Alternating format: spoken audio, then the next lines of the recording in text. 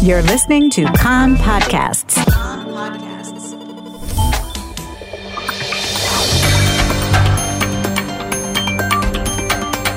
You are listening to the English language news of Kan, the Israeli Public Broadcasting Corporation. Good afternoon. It's 2 p.m. in Israel, Monday, April the 17th, 2023. This is Nomi Segal with the top news at this hour. It's been cleared for publication that the Shin Bet exposed attempts by Iran's Al-Quds force to recruit Palestinians from Judea and Samaria for terror activity against Israel. Following monitoring and an investigation of several months, 2 Palestinians have been charged with grave security offenses, agreeing to smuggle weapons to the territories and to sell them. One of the Palestinians also agreed to a request from Hezbollah elements to collect information on IDF activities and recruit other operatives for terror activity.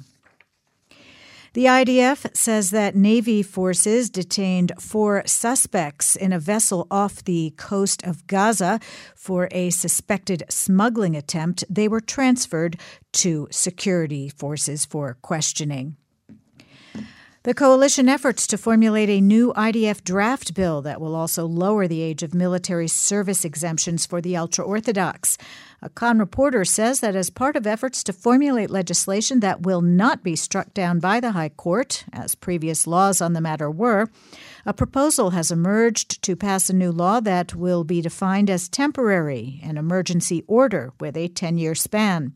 A Kan reporter says the aim would be to allow an assessment after 10 years to see if the arrangement is a good one and if it achieves its purposes, raising enlistment rates among Haredi Orthodox and increasing their entry into the workforce.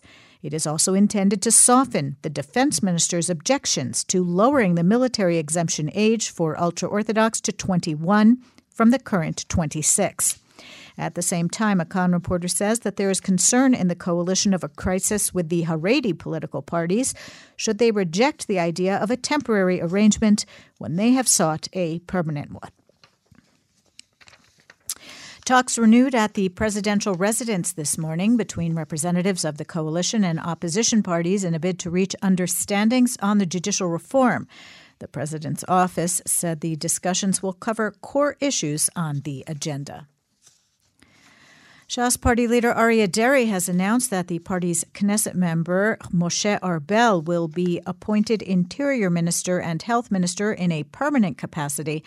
Deri served in these positions until the High Court of Justice ruled 3 months ago, shortly after the government was formed, that he cannot be a minister in light of his multiple criminal convictions.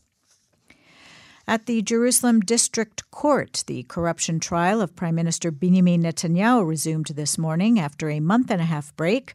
A Kan reporter says that as today's session, the testimony resumed of the head of the police investigation team in cases 1000 and 2000, the so-called gifts, and Yediot Achronot quid pro quo affairs.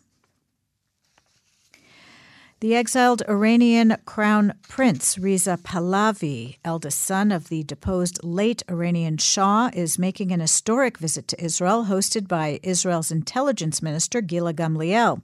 A statement from her office said he is the most senior Iranian personality to ever make a public visit to Israel. The statement said the purpose of the visit is to renew the relationship between the Iranian people and the people of Israel.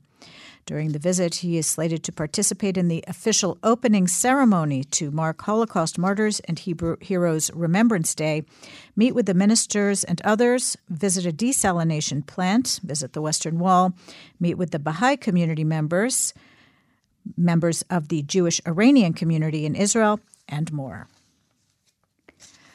Commemorations of Holocaust Remembrance Day will begin in Israel this evening with the state opening ceremony at 8 p.m. in the Warsaw Ghetto Square at the Yad Vashem Holocaust Museum on the Mount of Remembrance in Jerusalem. One of the central themes of this year's commemoration is Jewish resistance during the Holocaust, as the world marks 80 years since the Warsaw Ghetto Uprising. Commemorations will continue tomorrow, including a 2-minute siren in the morning in memory of the 6 million Jews murdered in the Holocaust. And the Israel Air Force has begun practice flights for the formations that will fly next week during Israel's Memorial Day for IDF fallen soldiers and Israel's Independence Day. In coming days, there will be increased air traffic in the country's skies. The weather outlook, hotter today and tomorrow with unseasonably hot to Sharav conditions developing. Wednesday will continue to be hot for the time of year. Over the course of the day, cooler and more humid air will enter the region with a chance of drizzle to light local rain in the north and center. Thursday will be much cooler. Maximum temperatures in the main centers today: Jerusalem 27, Tel Aviv 24, Haifa 26, Beersheba 30, and in Eilat going up to 33 degrees Celsius.